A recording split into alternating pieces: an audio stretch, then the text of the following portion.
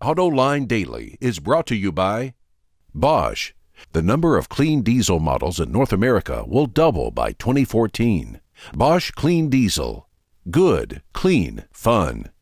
Bridgestone. Your journey, our passion. And by Dow Automotive Systems. Improving durability and increasing design flexibility with Betamate structural adhesives at dowbetamate.com. Greetings, salutations. Hello, everyone. I'm Murray Feldman, Fox 2 News in Detroit, and welcome to another episode of AutoLine Daily. It's Thursday, the last day of May 2012. John's still out of town, but that doesn't mean there isn't any news to report. There is plenty going on. First up, Ford Motor Company facing a very happy problem. The Detroit News reporting the Dearborn-based car maker can't keep up with demand for its products. CEO Alan Mulally said that they'll continue working throughout the year to build more vehicles. They're adding shifts at various plants and adjusting work schedules to turn up the wick on manufacturing. Supply chain trouble is one of the main issues holding production back, at least in the short term. Now, despite having a relative scarcity of hot-selling models like the Focus and the Explorer, the company actually raised incentives this month. According to Bloomberg, spending was up more than 7% compared to April, but its incentives are still in line with the rest of the industry. It comes out to about $2,600 per vehicle. The reason for the increase is that it drastically cut discounts in April, so it's correcting for that. And speaking of Ford, its product is better and the company is making money, but it still has nearly $50 billion in pension liabilities that could hurt the bottom line. Reuters reporting that the company is getting ready to offer voluntary buyouts to nearly 100,000 former white-collar workers. It'll begin this summer. Ford will offer retirees the option to take a one-time payment in exchange for their monthly pension checks. Ford's U.S. pension liability has grown by 50% since the year 2000, and at the end of last year, its global liabilities were underfunded by over $15 billion. More product news from Chrysler. Yesterday, we reported the company's dropping the Town & Country minivan. Now, Sergio Marchionne has stated that the Jeep Compass and the Patriot models will continue to be assembled at the company's plant in Belvidere, Illinois through 2014. After that, the Compass will be replaced by a new unnamed vehicle.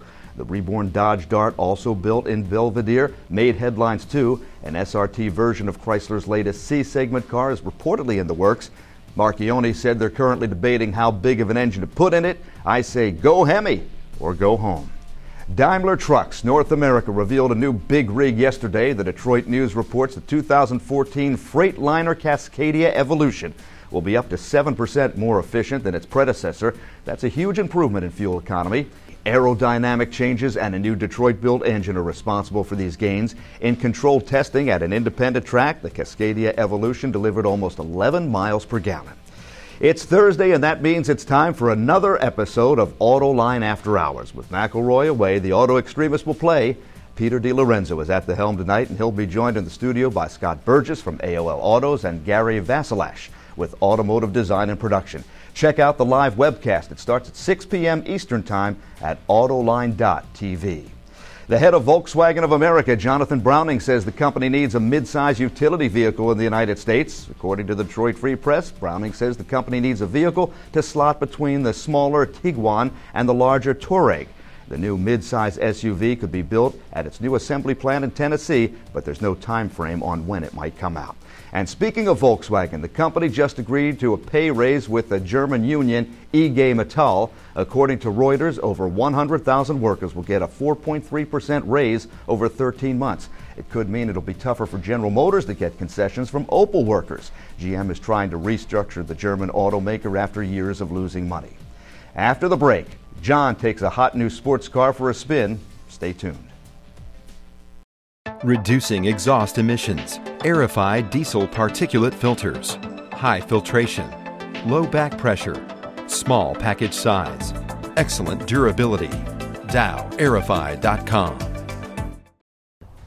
The Audi TT is one hot sports car. If you want a little bit more power, go with the TTS. And if you want to go all out, try this one, the TTRS. This one comes with a 2.5-liter turbocharged engine, puts out 360 horsepower, 343 foot-pounds of torque. But remember, you get Quattro with this. It can really put the power down. And wait, there's more. You also get these 19-inch rims with the RS, and you get xenon headlamps along with LED daytime running lamps. What's it like to drive this thing? It's a little bit of a squeeze getting in and out of it, but this thing is really fast. Also, you've got to push the button on the dashboard to light up the sport mode, and that's what really gets this car going.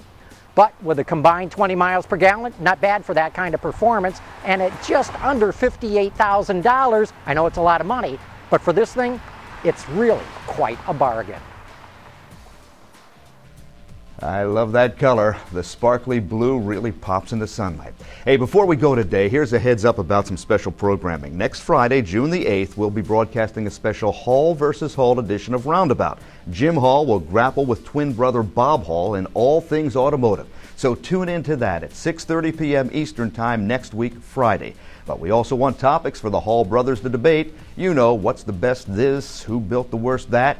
Just email all your ideas to roundaboutshow@gmail.com. Once again, that's roundaboutshow@gmail.com. And we look forward to hearing your ideas. And that's the exciting conclusion of another episode of Autoline Daily. I'm Murray Feldman, Fox 2 News in Detroit, sitting in for my friend John. Thanks for watching. We'll see you later.